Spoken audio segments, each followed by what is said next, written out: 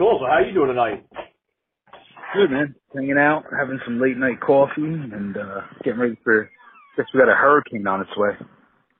Oh, yeah, we just got it here. Well, it wasn't the hurricane, but we had a pretty nasty thunderstorm. But you're getting that coastal storm that's moving up. I guess so. I'm seeing the lightning already. Lightning and thunder starting to hit us right now. Oh hell yeah! Yeah. I'm a sucker for a good storm. So. Right. Yeah, it's pretty intense. We were supposed to get a tornado actually yesterday. I don't think it ever hit, but there was some forecast about tornadoes in the area. Oh really? That sucks. Yeah, crazy. Yeah. Yeah, when I was young in Atlanta, we would get those more frequently than we liked, and of course people would cruise around and check it out. And I remember one time in the early '90s, it was way up in North Cobb County, and it looked like a giant lawnmower had gone through this neighborhood of fairly new houses and just blown 3 or 4 of them to smithereens. It was pretty wild. Crazy, man.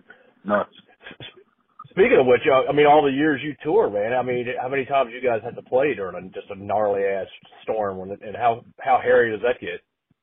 Only there's been a couple times in the Midwest where I've seen what looked like tornadoes about to touch down, but they never actually did. But there was one time we were somewhere in the Midwest down south type area, and the alarms in the town were going off for everyone to seek shelter. There was a tornado that just touched down not far. But we took off then that night, and I don't think we really saw anything. Although there was one night, man, where there was one in the area, and I stayed up with the driver who was basically driving through the outskirts of this tornado. And dude, it was apocalyptic, man. It was crazy. It was just nonstop lightning, shit flying all over the place. It was insane. Ooh, that's got to be scary. Yeah. And are you guys towing a trailer when you're doing those tours? Are you guys towing something that can get thrown over in the wind real easy, or is it pretty stable? Bus and trailer. I mean, they're basically like a big tractor trailer. So, probably could tip over like a tractor trailer does, right? During those storms. Yeah, absolutely. You have to get it if it's light enough back there. Absolutely. Yeah. Holy cow. Mm-hmm. So you never got stuck in one of the outdoor festivals with just a gnarly ass storm and thunderstorm or anything like that? You've been pretty lucky over the years, huh? Still there? Is your microphone working? Yes, it must have dropped, man. It was crazy. I was talking, and then I saw a big flash of lightning, and it dropped. Right now I'm at my other house, and it's right outside New York City. I can see New York City from my window, and I have the worst cell phone service here. My Wi-Fi is perfect. I bought a really expensive router just for the lessons, so I have no problems for guitar lessons. Sure. But my signal through my cell phone company is fucking horrendous. It's horrible. And I'm staring at New York City. And it's crazy because my other house is up in the mountains and my cell phone service is perfect up there. I'm nowhere, any major city, hour and a half basically from New York City. And here I am 10 minutes looking at all the big antennas on buildings in New York City, and I have barely any cell phone service here. Oh man, that sucks. Got to be a conspiracy behind that. It's got to be some sort of something behind that. Why that is? And I'm with T-Mobile, and I'm with T-Mobile because they have great plans for worldwide. So that's why I went with T-Mobile.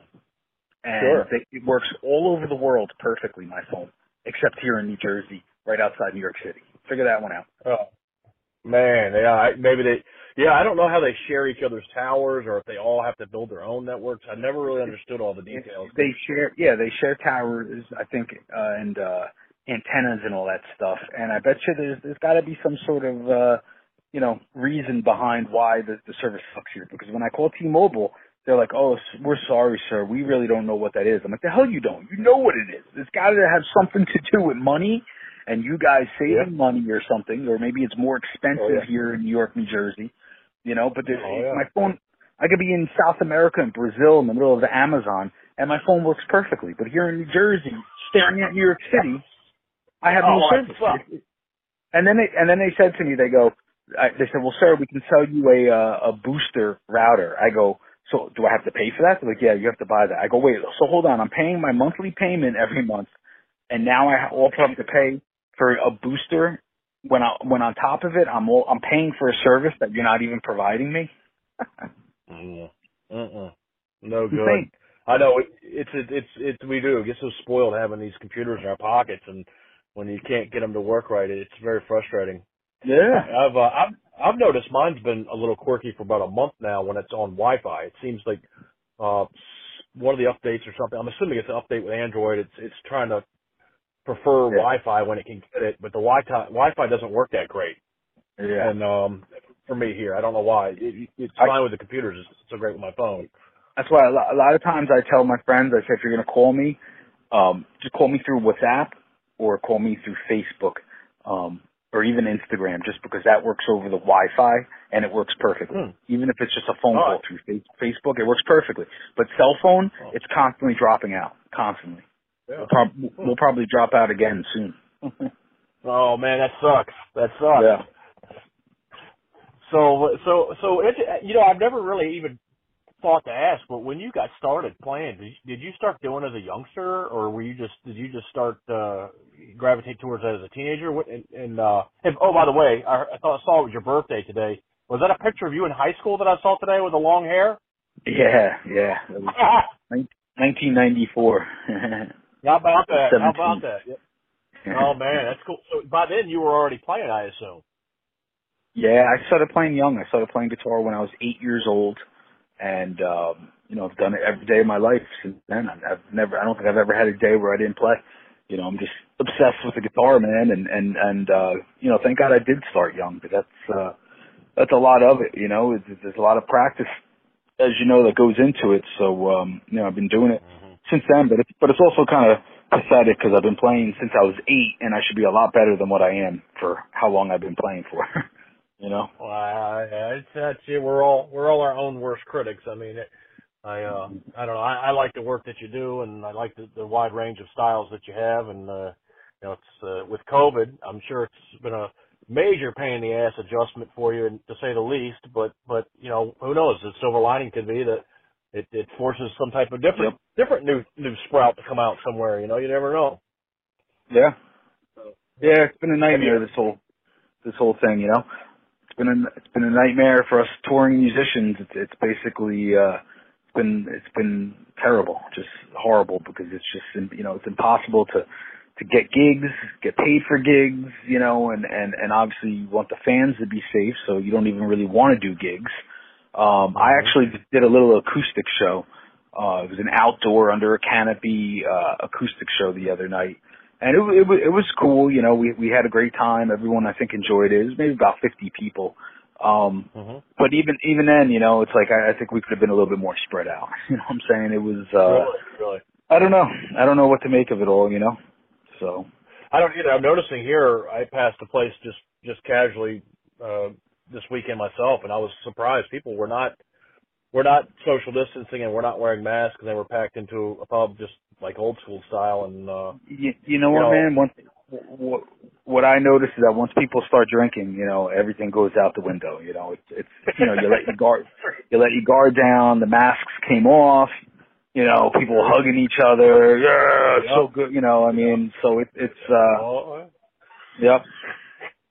The goggling begins. Everybody starts. Yep. Yeah. Oh man, I know. I have not been going out, but I have been going on Tuesday nights down to our space, and even that. I mean, you assume because it's your bud that you're in the safe, but I don't know what the guy who plays drums with me has done for the whole week and who he's interacting with. I'm just hoping for the best. Really, we're not wearing masks. It's a small room, so I don't know. It's a calculated risk. I try not to be too risky with it all because you got the little guys here, but. Yeah, what are you gonna do? Exactly. Yeah, we're homeschooling too.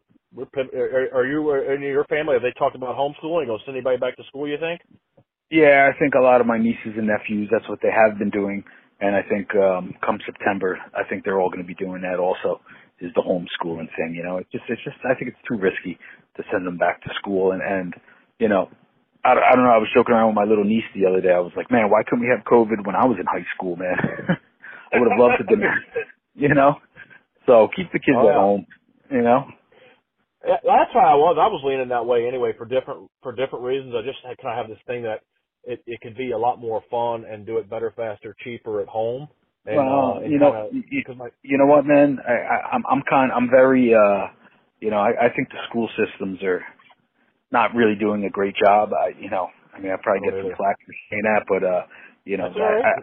I think keeping them home and homeschooling and maybe teaching them some real life lessons, instead of the other nonsense you learn in school that just doesn't really, in my opinion, you will never use in the real world. You know what I mean? I think that's actually, if I was a parent, I would take advantage of that and start teaching kids, homeschooling, real life type things, real life things. Because the schools I went to, we never had anything like that. I can't think of how much time I wasted trying to learn algebra and whatever else topics that I've never used once in the real world, especially in my line of work. Absolutely. Yeah, I get frustrated with it too, and the way we do it is we disqualify kids from things like engineering because we say, okay, if you can't do math the way we need you to do it, then you can't be an engineer. And I completely balk at that. I mean, I think that you could have some of the best engineers in the history of the country and the history of the world were not formally trained. I mean, some are, but a lot weren't. Yeah. They just they were teachers.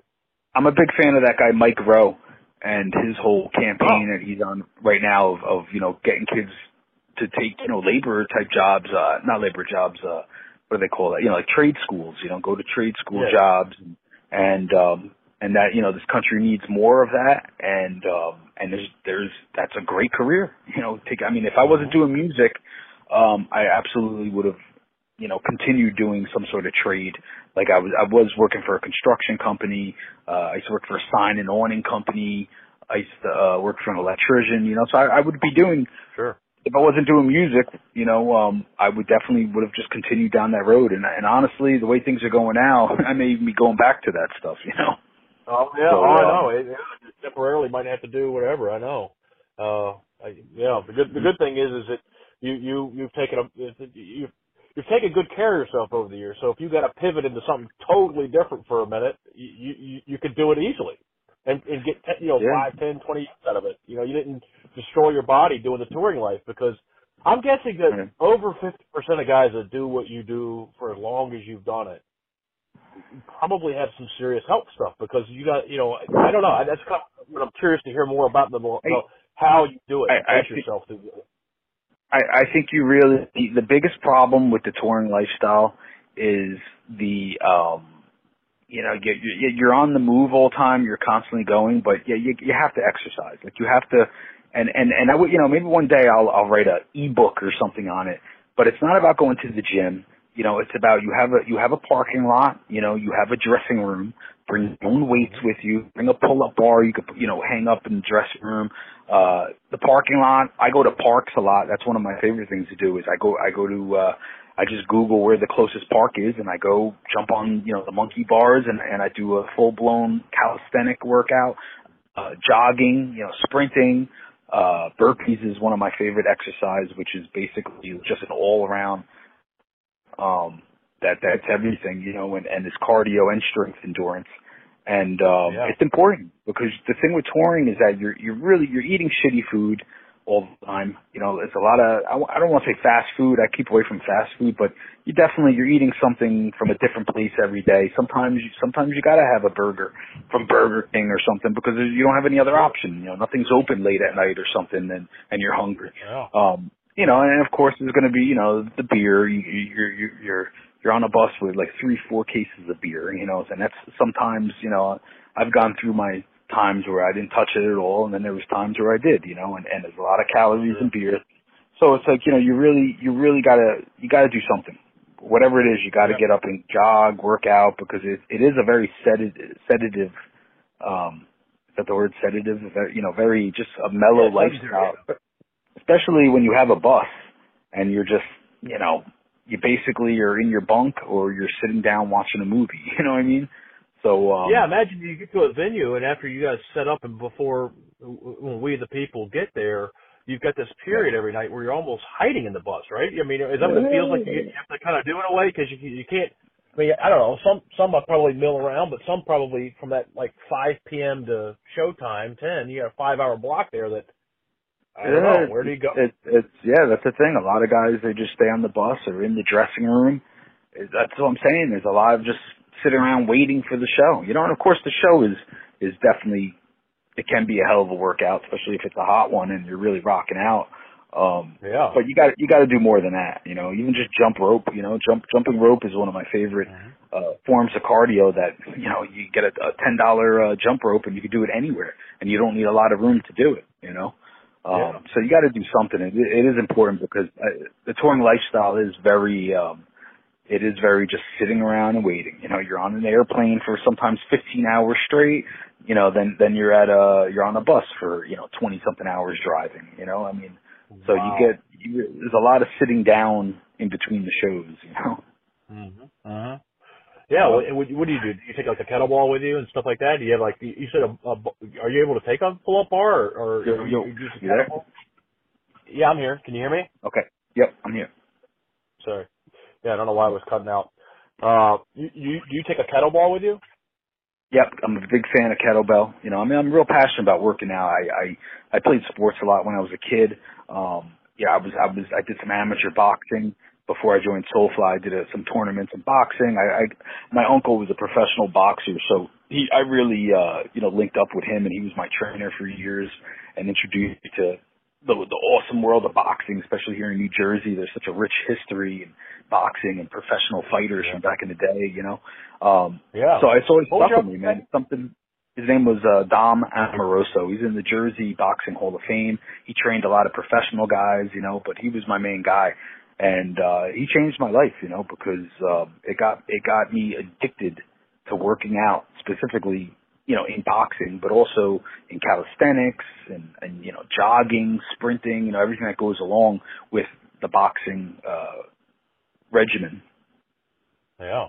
No, it's good. I think that for, you know, again, people that do what you do for a living, you by bringing that aspect of touring up and just keeping that the keeping yourself sharp, you're able to pivot into other things and have your body's not wrecked, you know. And I know in heavy metal music, it's not uncommon to see bands that have been out there for a long time be, you know, heavy, overweight, and you know, that sort of thing. And I'm sure that that's not easy for them if they had to go out and do, you know, a different type of job or different kind of work right now. That's going to be more of an adjustment, you know. That they're going to have that physical piece that you're not going to have to deal with at all.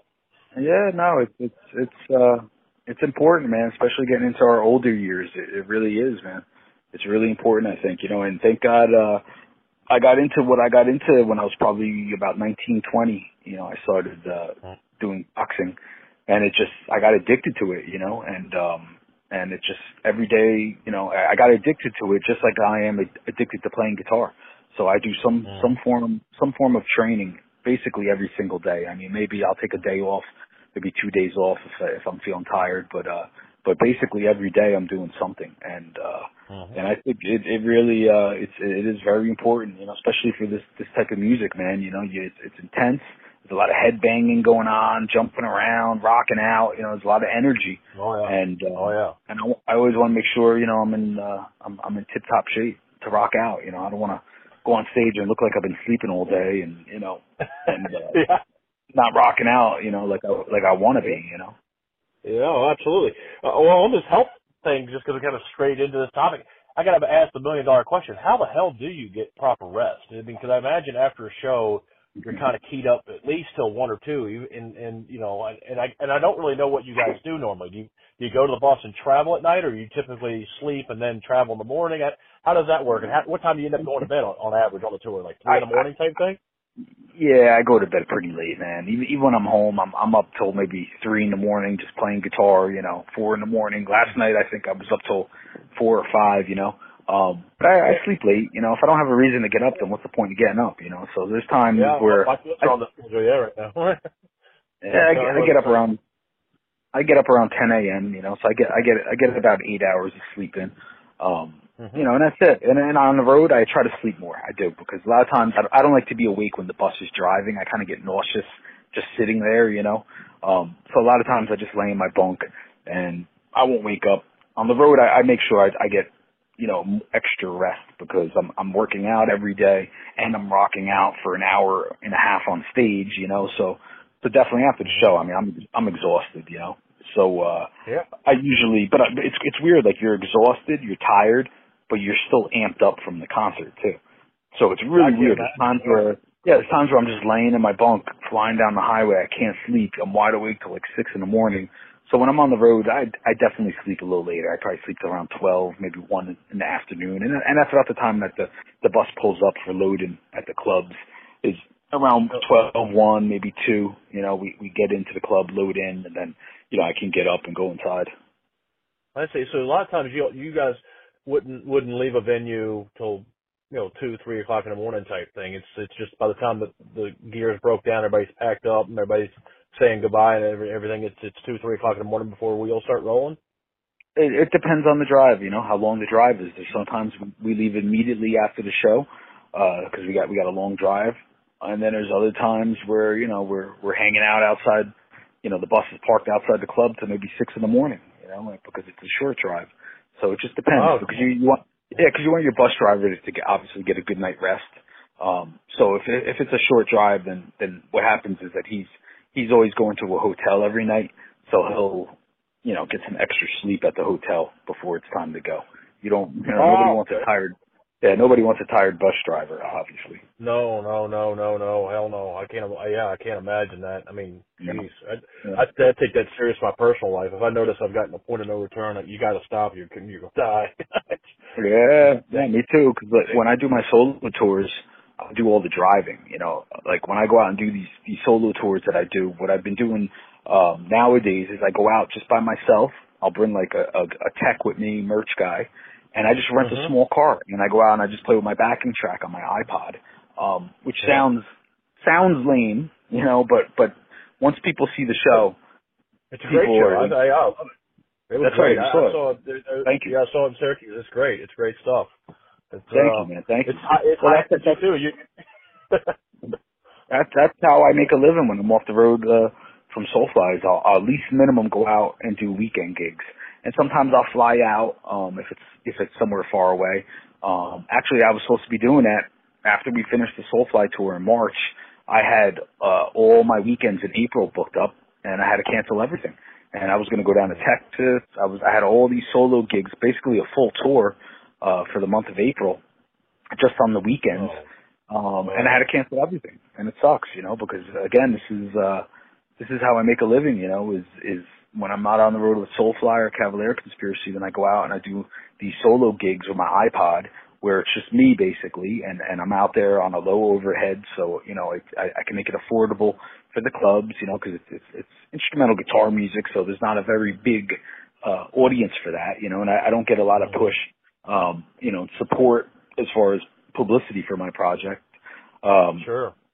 But it's how I get out there, you know, and if 50 kids show up, it's a good show, you know, for the money I get every night. 50 kids per night is perfect, you know. So, but absolutely, and it's fun. It keeps me active, you know. It keeps me rocking out on the weekends. But I can't even do that right now. I can't even do it, you know. So I'm just doing these little. I got a couple more of these little small acoustic gigs where it's kind of it's outdoors, so there's distancing and. You know, so we can make it happen, you know, but it's I'm hoping soon I can do more of my my solo gigs, you know, because that's a lot of fun. Yeah, absolutely. And have you heard any rumblings about when Soulfly or Cavalier or anybody else really is going to be out? I mean, you thinking like spring 2021? Yeah, that's what I think, man. Probably till next year, dude. So I don't know, man. I'm looking for work, you know. I don't know what. Shit. Have you guys started getting?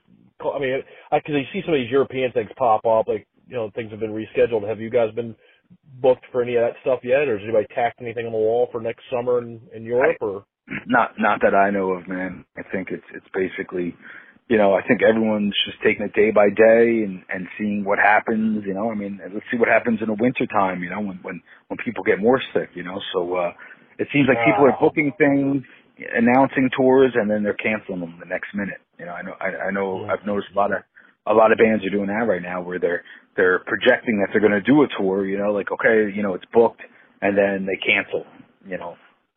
A couple of days ago, a big band just did that, you know, so it is what, you know, we just got to take it, day by day, month by month and just see what happens. But, you know, what the fans can do, man, is support, buy merch, and I'm doing my live concerts from home, and I put up a PayPal Me tip jar, like a virtual tip jar they call it. And let me tell you, you know, if 10 people put up, you know, $20, it helps me, man. It really does. And I hope the fans do it, guys.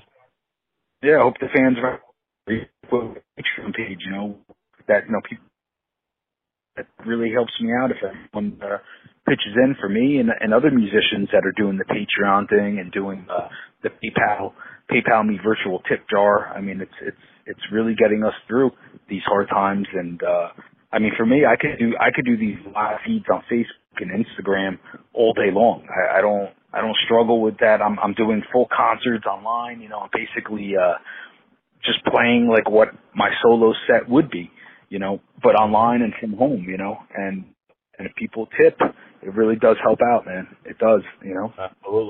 Absolutely. Well, I hope you're able to continue doing that regardless of any of the other things that you add to your plate here in the next couple months, because it's always good stuff. I like when you do the Hendrix stuff, and you know, that's another thing. As I've gotten to know you better, I love how much you have this. You seem like you have a lot of love and respect for everybody in the business. Like I couldn't believe it when you first said Zakk was one of your favorites, for example. I fucking love Zakk Wylde, and like you talk about Metallica a lot in the thrash roots that you have, and another story. I don't know if you want to put it on the podcast, but I thought it was interesting how you said when you first started getting in music with El Nino, you came at the tail end of how the business used to be. And you shared a couple of stories of like, you know, how things used to be supported and things were funded a little bit differently, and now it's just a totally different game. But I don't know if you want to share that, but I thought that was fascinating. It's like an interesting 20-year snapshot. Yeah, you know, I mean, El Nino, we started like in '97, and we got a record deal with Roadrunner Records in 2000. Which was huge for us, obviously, and Roadrunner was at their mightiest, you know, I think at that time, you know, that's when the record business was doing great, and Roadrunner was on top of their game, and they gave us a hell of a deal. You know, we got a lot of money up front to go in and work with a professional, great producer, Ron St. Germain, who's a legend. You know, big studio. We all could quit our jobs and just focus on making the record. You know, we were getting support from the label. And then we did Ozfest, where they, you know, I think Roadrunner put up like $75,000 for us to do Ozfest, and that was it. I mean, once we did Ozfest, the band, you know, gained a lot of popularity right during that time. I mean, once you do Ozfest, it's like you're in. You know, it's incredible how much that tour has helped bands. But I was very fortunate that I caught the very tail end, you know, of when the record labels were still giving advances and taking care of bands in that department financially. Because nowadays, man, it's just a night almost, you know. I mean, it's crazy how much it's changed. I mean, my first solo record, records, and they treated me great. They gave me a great advance to go in the studio to cover my expenses, you know, make a little money and pay my engineer in the studio. I mean, nowadays it's like it's non-existent. It's like you got to pay out of your pocket to make a record, and you may find a label, put it out and promote it, but you know, who's really buying CDs anymore? You know, so I know. But Mike Portnoy did that. He put up something. Mike Portnoy said he's got like 8 projects that he's releasing this year. I don't know if it's Apollo, and you know he's in several projects, maybe a dog riding dogs. He says I don't expect to make a nickel off any of them. And that was a sobering thought because you know he's kind of like you, right? He's been doing it forever, you know, at the pro level. Yeah, I'm losing him. You still there? Yo. Yeah, I'm here. Is T-Mobile killing us right now? Yeah, they suck. T-Mobile's the worst. I'm here now. I can hear you. Yeah, I think it's just a tower fluctuation. Yeah, I mean, I do want to say I could be putting out, I kid you not, I could put out 2 solo records a year. I do not, like, I love to be in the studio. I love writing music. I don't struggle with it. Like, all my records were basically just stuff I came up with, like, off the top of my head. It really didn't take long to record those records. But who the hell's got money to pay, an engineer and go to a studio? I don't have that kind of money anymore to pay out of pocket, So, I don't even know if I'm writing a lot of new solo stuff, but I can't afford to, especially right now with what's going on, I can't afford to go in the studio and record, new stuff, It's just, it sucks because I have so much music to write. I could write all day long, and I truly love being in the studio recording. Like, I love it just as much as playing live, but I can't fund it. Like, I can't pay to go to a studio. The studio bill gets expensive, And a lot of these labels nowadays, they don't want to pay for studio time. It's crazy. No. And that's a shame. You may have been the one who mentioned this before, that a lot of bands are even just doing it all themselves now, and that's that's kind of like what's going on now, is that a lot of these labels, they're looking to sign bands where somebody in the band has a studio, which usually, every band, there's always that gear guy that has to do Pro Tools and has a studio and gig, that's like almost every band nowadays. So nowadays it's like, the labels are like, all right, they would rather sign a band who has that guy that's basically going to do it for free, for the band, for the cause, than sign someone, let's say like me, who has no clue how to work Pro Tools. I don't have the patience to learn the record. I've tried before, and I'm just not into it, man. It's like I love the guitar. I like to put all my focus, energy into playing my instrument, to a certain level. I have no interest in sitting down now and trying to learn how to record stuff. And I wish it was more user friendly, the Pro Tools stuff. It's not, for me, it's not simple. I can't figure it out, man. It aggravates me. It is a little complicated.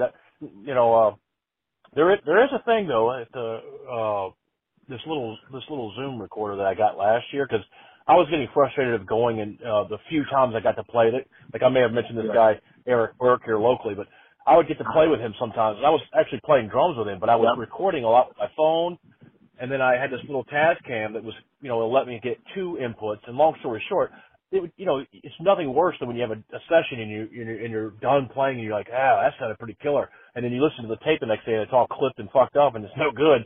So I got one of these little Zoom things that lets me basically just put a click on and hit record and go. And as long as I don't see any red flashing, but I don't know, maybe one day we could explore something like that, and Santa Claus will pay you a visit. Yeah, maybe, because I gotta figure something out, because I get it, and I could be, I don't ever run out of ideas. I literally could be recording like 2 records a year, but I gotta figure it out. No, when you do it, do you do your idea to click? Is that how you do it, or you just kind of and then like, do you do a scratch to click and then go back and re-record, or do you lay down a drum track first? I basically just, back in the day, I would just record with like a handheld cassette player, man. Just get the idea down, get it down. Yep. And then get to the studio, put it to a click, send it to my drummer, my buddy Anthony DeVizio, who plays on all my solo records, or my other buddy Conky Laura, who played on my past solo records. Put it to a click, give it to them think about their parts, what they want to do, and then come into the studio, track the drums, and then just start, building on top of it. But I don't like nowadays what I've been doing, I do it to a click, but I record with my phone now, actually. It's actually the easiest way for me now, I wish there was a way you could record a whole record through your phone. That I'd be able to figure out maybe.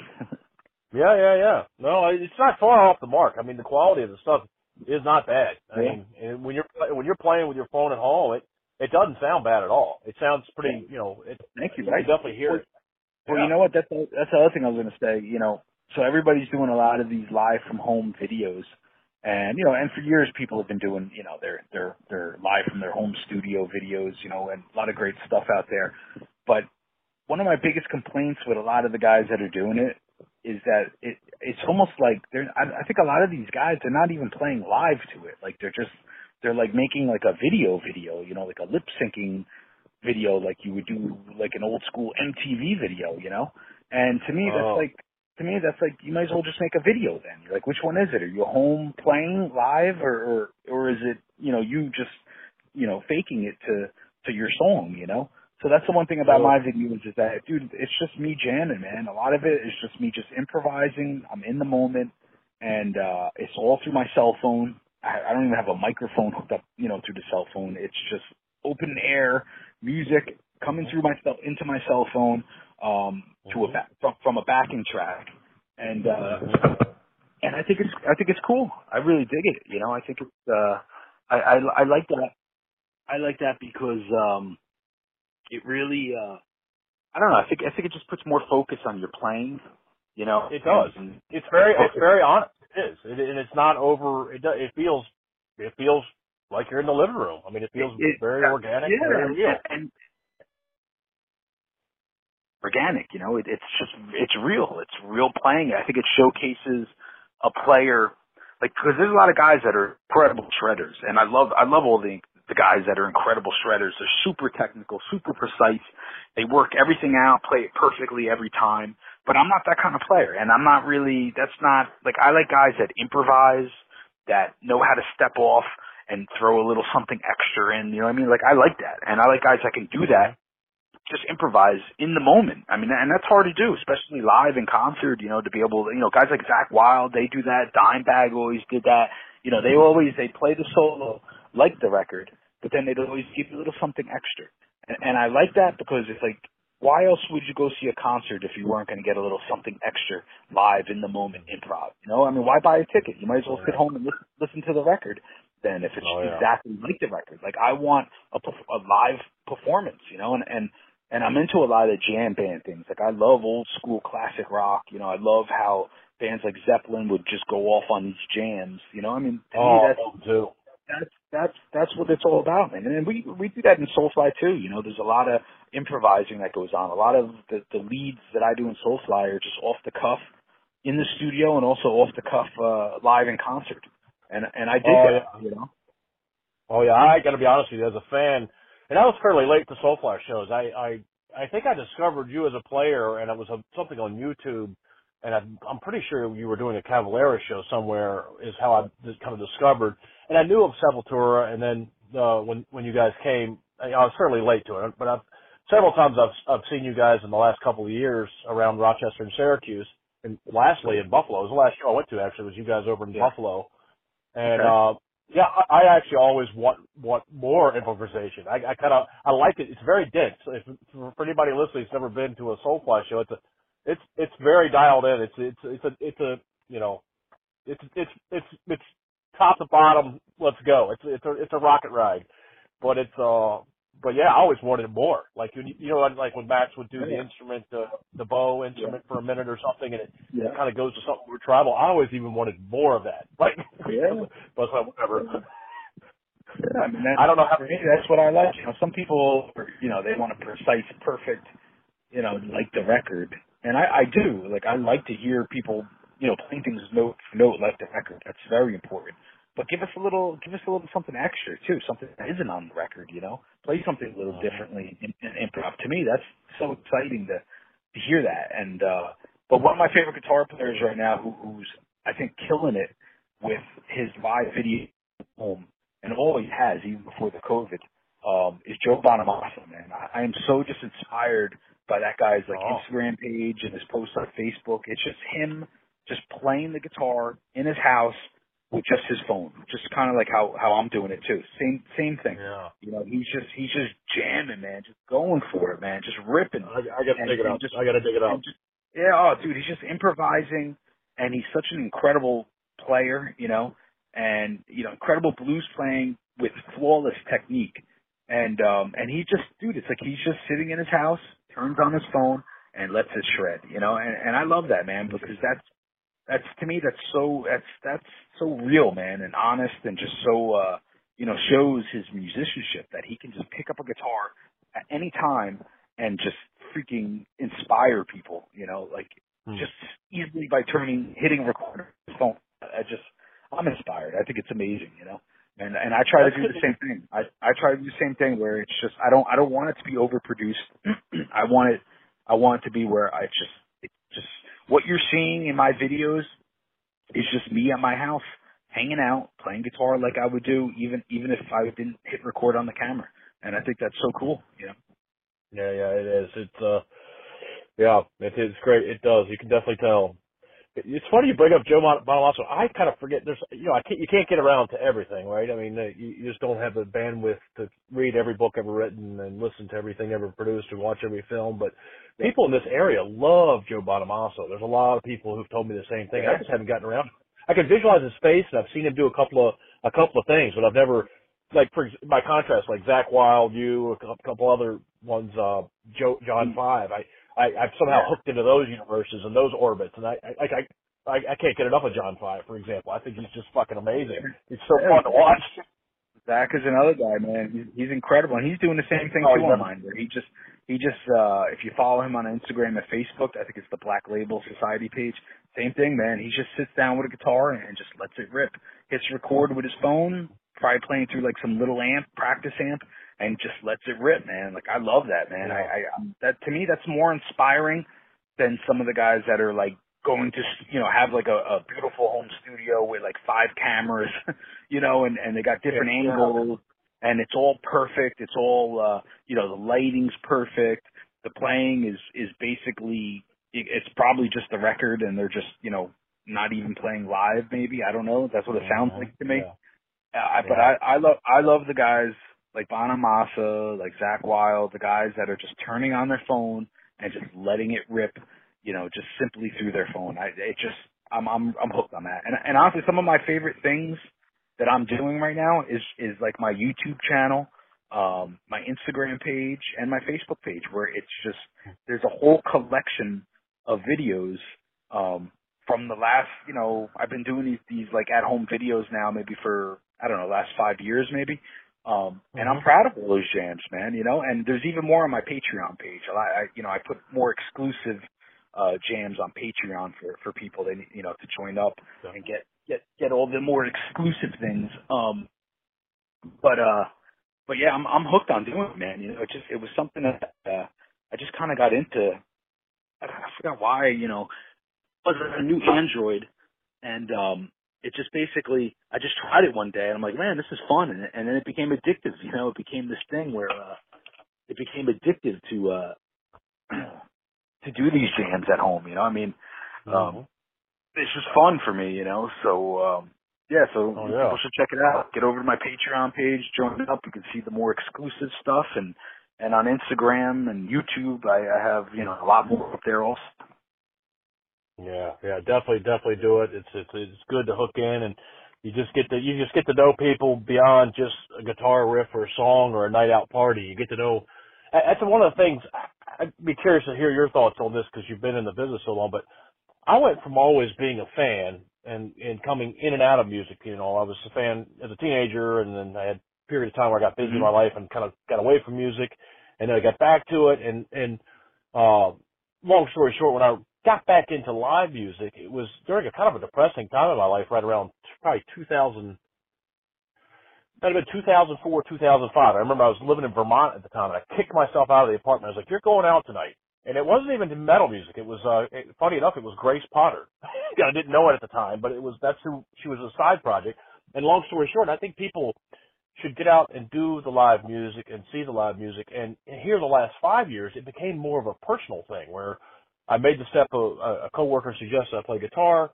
One thing led to another, and I befriended a local guy here who just absolutely was. I couldn't think of a better teacher to start with.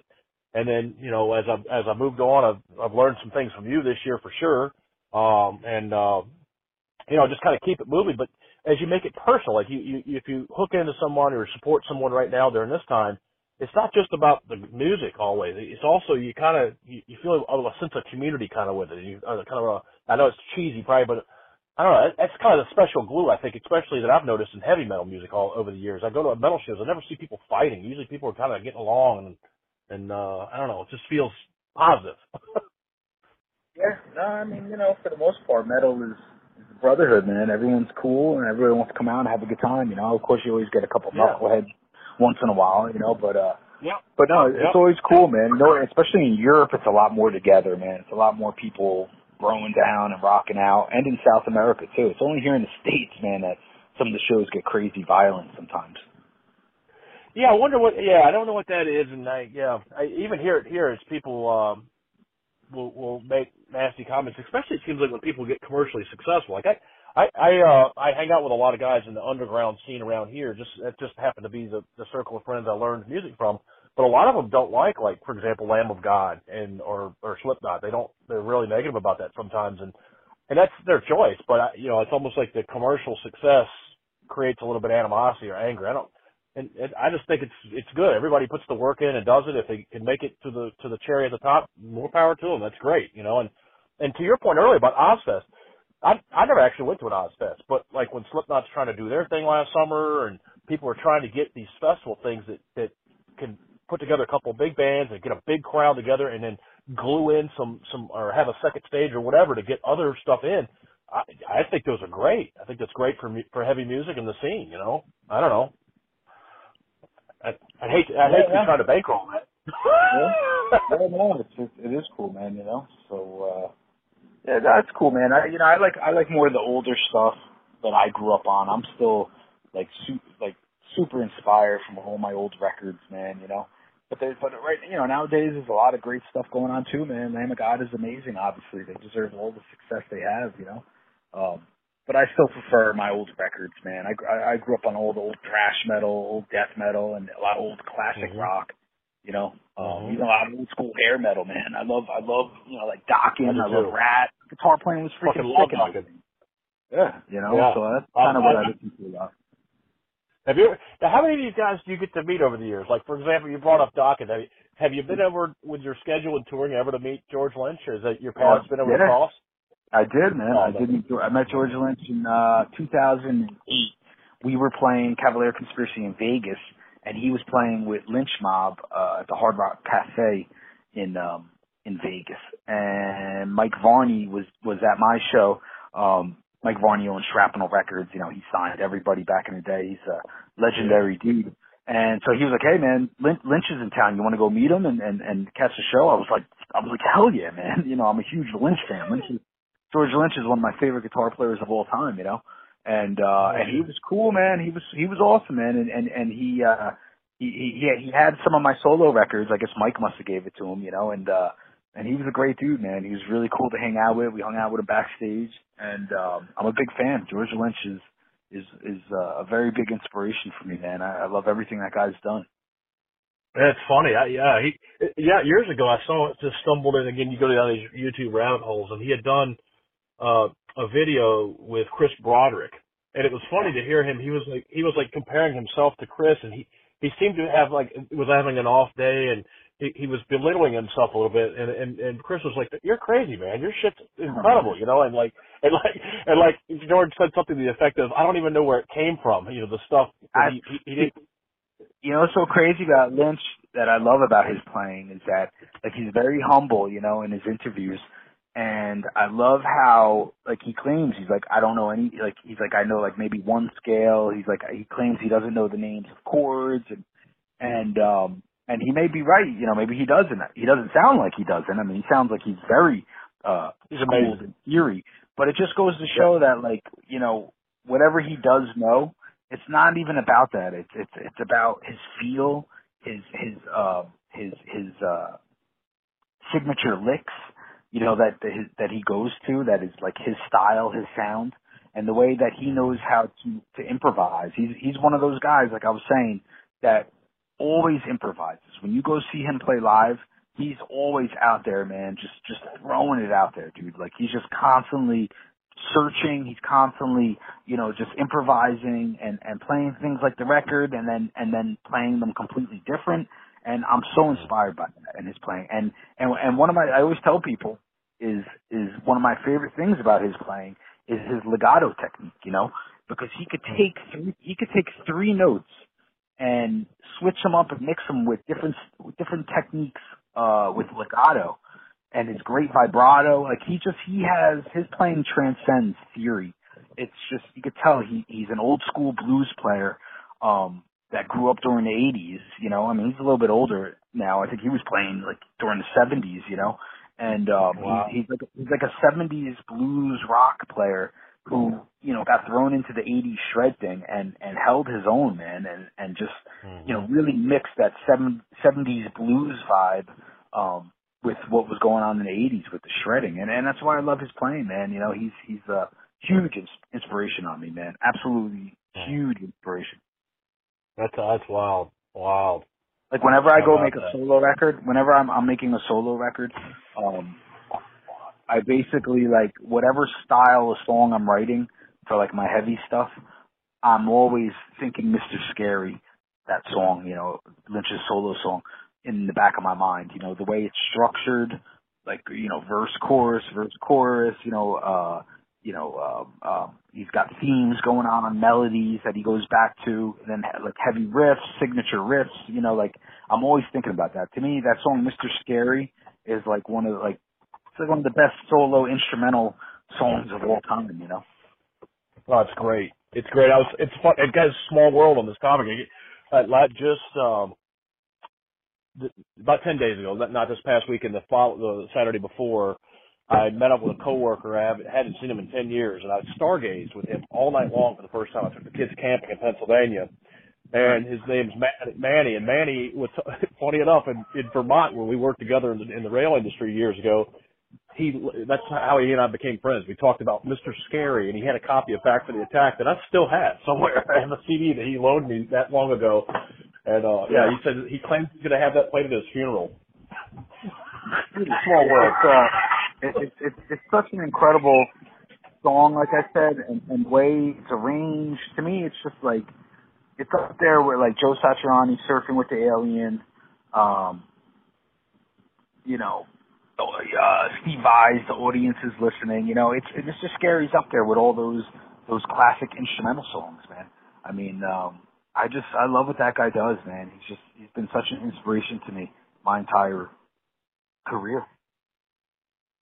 Oh, well, I tell you what, there's so many more things to get into. I hope you'd be open to maybe doing another one of these, because there's so many more questions I want to ask you, but my kids are getting rowdy on me, Mark, and I better pay attention to them. They're going to eat my house alive.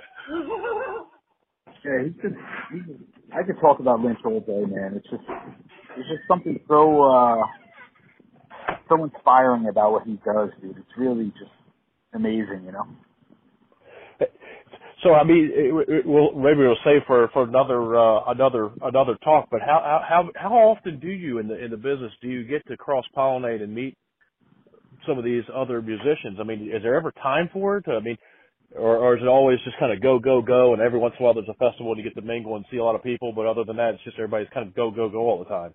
Nah, the cool thing is, you know, if there's situations like that, when I met Lynch where, you know, they're playing down the road, you know, and that happens sometimes, not very often. So that's cool, you link up with people. But basically when we do these big festivals in Europe or even here in the States, you know, that's where you really link up, you meet everybody you could think of. I mean, it's insane. You know, you'll be walking backstage at one of these big festivals, and I remember one time we opened up for Kiss in Belgium, and, you know, Gene Simmons was walking around full face paint, you know, Paul Stanley was walking around. I mean, you know, we met those guys, you know, I mean, they're right in front of you, you know, the dress room's right next to you.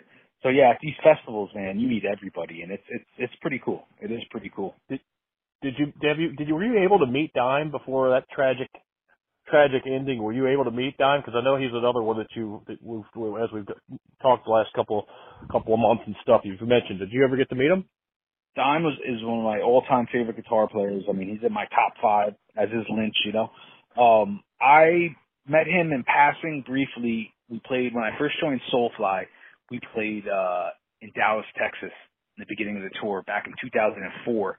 And him and Vinny came out to the show, and it was awesome because Dime was hooting and hollering from the side of the stage. And I remember when I did my acoustic solo with my double neck acoustic guitar for the Jam Mars, he was hooting and hollering, going, "Get it, brother, get it!" Screaming, man. I was so I was so overwhelmed. It was sick. And then he came up and did the drum jam, and I got a fist bump from him and Vinny because they were like right next to me. It was so cool. But that was about it. But it was really sad because we were scheduled. Soulfly and Damageplan was supposed to do a tour in the beginning of 2005, and then all this shit happened, man. And it never happened. And I was really looking forward to that tour because I really wanted to hang with Dime and pick his brain, man. And watch him play every night and hang. And then that tragedy happened, man. Fucking super fucking tragedy. So terrible.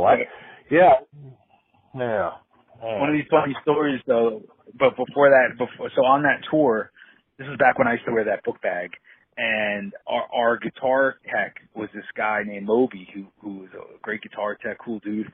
He used to tech for Dimebag from Damageplan, and so he was teching for us on this specific tour. And every night on that tour, after that show in Texas, Dime was calling Moby, going at like 5 a.m. He must have been drunk, and he's like, "Moby, give me a call back. It's Dime. I gotta know what's in that kid's backpack. I gotta know. Call me back. Let me know." Are you serious? He would let me listen to it. He would play the cell phone message for me to hear. It was freaking hysterical. He did it like almost every night of that tour. Call me back. I gotta know what's in that book bag. What an awesome story, man. Yeah, that was cool. Hell yeah. That's amazing. What a fucking time capsule that is, man. That's pretty cool. That really sums up a lot. That's the persona. He's one of those guys. You hope he's that cool. As a fan, you see that part of him. Cause like, there's an interview he did, one of the last ones he did, he was at Crank Amps and I think he was in, was it Tempe is where it was? Okay. Anyway, it was Arizona. And it was on YouTube, and it was just kind of a silly little thing he did with the Crank guys. And I love it because it just kind of had his personality came out, and he's like, we had a late night. You just hope. Man, he was such an influence on me, guitar wise. But also, man, he was such a cool dude. Even just meeting him briefly, real quick on stage that day, and obviously all the stories. I mean, there's just nothing but. I mean, nobody has a bad thing to say about Dime, obviously. He obviously was like the epitome of what it means, how to conduct yourself on stage and off stage. I always say that. And he was always a huge influence on me for that off stage also, because the way he just is cool with everybody, he's just there to party and have a good time, and bro down with everybody. That's what metal's about. And a lot of guys don't do that, Yeah. And Dime was that guy that I know for a fact did that with everybody. And every fan that ever met him has that same story to say, how cool he was. He hung out, treated everybody like a friend. So that always stuck with me, and I always try to live up to that too. Yeah, Mark, I'm glad you hit that real quick, because I always have thought that heavy music, all music, but for me, heavy music resonated with me at this positive, kind of like you said, or a brotherhood thing, and it's this cool thing, and it without taking it so serious and being selfish almost. That is a wonderful thing in this world, I think, man, to bring people together, and you're not thinking about what, you just kind of let it all go for a minute. And it's not escaping, you're trying to escape your life, your responsibility. Yeah. It's just something about that that's magical, man, and rare. It's not enough people know about it. you know what it really stems from? It stems from hardcore punk music. It stems from how the guys that were in bands and like punk hardcore bands, they that scene was all tight-knit. It was all, the body surfing, stage diving. There was never a separation between the band and the audience. There was no rock star type of things going on. And that kind of translated into, when things crossed over with thrash metal and when hardcore punk started mixing with the metal. And it always in my opinion, it very easily crossed over with just like the music crossed over, that same intimacy with the crowd and hanging out with everybody. And to me, that's what this style of music is about. It's not, this isn't pop music, man. This isn't, let's face it, even if you're one of the biggest bands in the world, it's like, come on, man, you're not, nobody's getting mobbed like fucking, Michael Jackson or something like that. You know what I'm saying, dude? You can stop. Yeah. You can stop and sign autographs and take pictures. It's not like you're gonna have 300 screaming girls jumping on you. We're a bunch of metal dudes. You know what I mean? Yeah. Yeah, I know. Yeah, I know. And And it's actually one of my complaints about it. I wish there were more women would come to the shows because it's definitely a little bit of a sausage fest in there half the night. But that's what whatever. I'm saying. This is metal, you know. This is metal. This isn't pop music. You know what I mean? This isn't or even you know, even like hair metal or something, you know. This isn't Bon Jovi, who I like, you know, I like Bon Jovi, you know, but it's like you're not like John Bon Jovi may have a hard time, you know, getting attacked by 500 screaming women, you know, but I'm not having that problem. You know what I mean? And honestly, Sure, yeah. I want to go out and meet girls after the show and talk to girls. You know what I mean? I'm not running Very away. good. No, no. Well, does any part of the world have that in the mix anymore? Because it seems like the United States. For one, in everybody's defense, the United States, I think everybody's tired a lot. I mean, like, it seems like there's a fatigue factor, and it's something. I think it's a little bit more the economics, but whatever. It's a lot of things, but I think here in America we're all very spoiled. You know, there's always at least there always was a show going on at any given day during the week. And people are just, you know, everyone's just used to it. Like, oh, another show. Oh, you're in a band. Oh, my buddy's best friend's cousin's uncle's in a band, or you know, this buddy's in a band. You know, I mean, you go to any metalhead in any city has 10 friends that are in a band that are playing this weekend. You know, so why should they come see your band? You know what I mean? That's kind of that. That's an interesting point. But if you go to other countries, it's not like that, man. Like one of my favorite places to be in the world right now is South America, because South America there is a huge demand for metal shows, and they just love American metal bands. They're obsessed with it. It's so crazy right now because like you go to Brazil, Argentina, Colombia, Chile, any of the countries in South America or even Central America or even Mexico, they know like old school death metal, like underground bands that were never even that popular back in the day. But down there they could tour and they're fucking huge. They're huge down there. Yeah. They're wearing bootleg shirts. Like you can't even get these shirts of some of these bands online, but they're being bootlegged down in South America, and the fans are just like they're eating that stuff up down there right now. And I love going to South America. South America is my favorite place to be in the world, man. It's just I love everything about that part of the world. And what's awesome. crazy is that a lot of bands don't go down there because they're scared. You know, everybody thinks it's South America from the early '80s or something. You know what I mean? And it's not. I mean, there's still, you know, you got to be careful, but you got to be careful here too. You know, I mean, come on, all the craziness going on in this country. You know? Oh, people steal gear and do all kinds of weird shit. Yeah, I mean, Yep. Shootings, and you know, I mean, South America, man, is a beautiful, beautiful place. The fans are absolutely incredible. Most beautiful women on the planet are in South America. It's out of control. I can't imagine. Can you get women to come to heavy metal shows now? Do they come to the shows? Well, that's what I'm saying, man. Is that when you go to metal shows, the girls they're like supermodels, man. They're like supermodels. It's crazy. That's wonderful. You know? Where in America, you know, it's not a lot of, you know, maybe a lot of girls. It's not as popular with metal. You know, they listen to rap or whatever. You know, but down in South America, man, country. Yeah, it's country music. I'm gonna reincarnate myself as a promoter, and I'm gonna slap one of these country guys on the bill, and then backfill all the opening acts with my favorite metal. There you go. Cool. Well, man, I'll let you go back to the night just because there's so much more to get into, and God, I got a million more folks I want to ask you about who you've met and more stories, bud. But I won't torture tonight. But thank you so much for making time, buddy. Thank you, bro. Fuck yeah, man, I appreciate it. You guys. Anybody listen, please support Mark. You gotta support all these artists, as many as you can do realistically, and definitely and make it personal. It's cool. You're gonna meet some cool people, and when they come back to town live, it'll be even better. Cool. Thank you. Hey man, have a good night. All right, bro. You too. Talk to you soon. 10-4. Bye.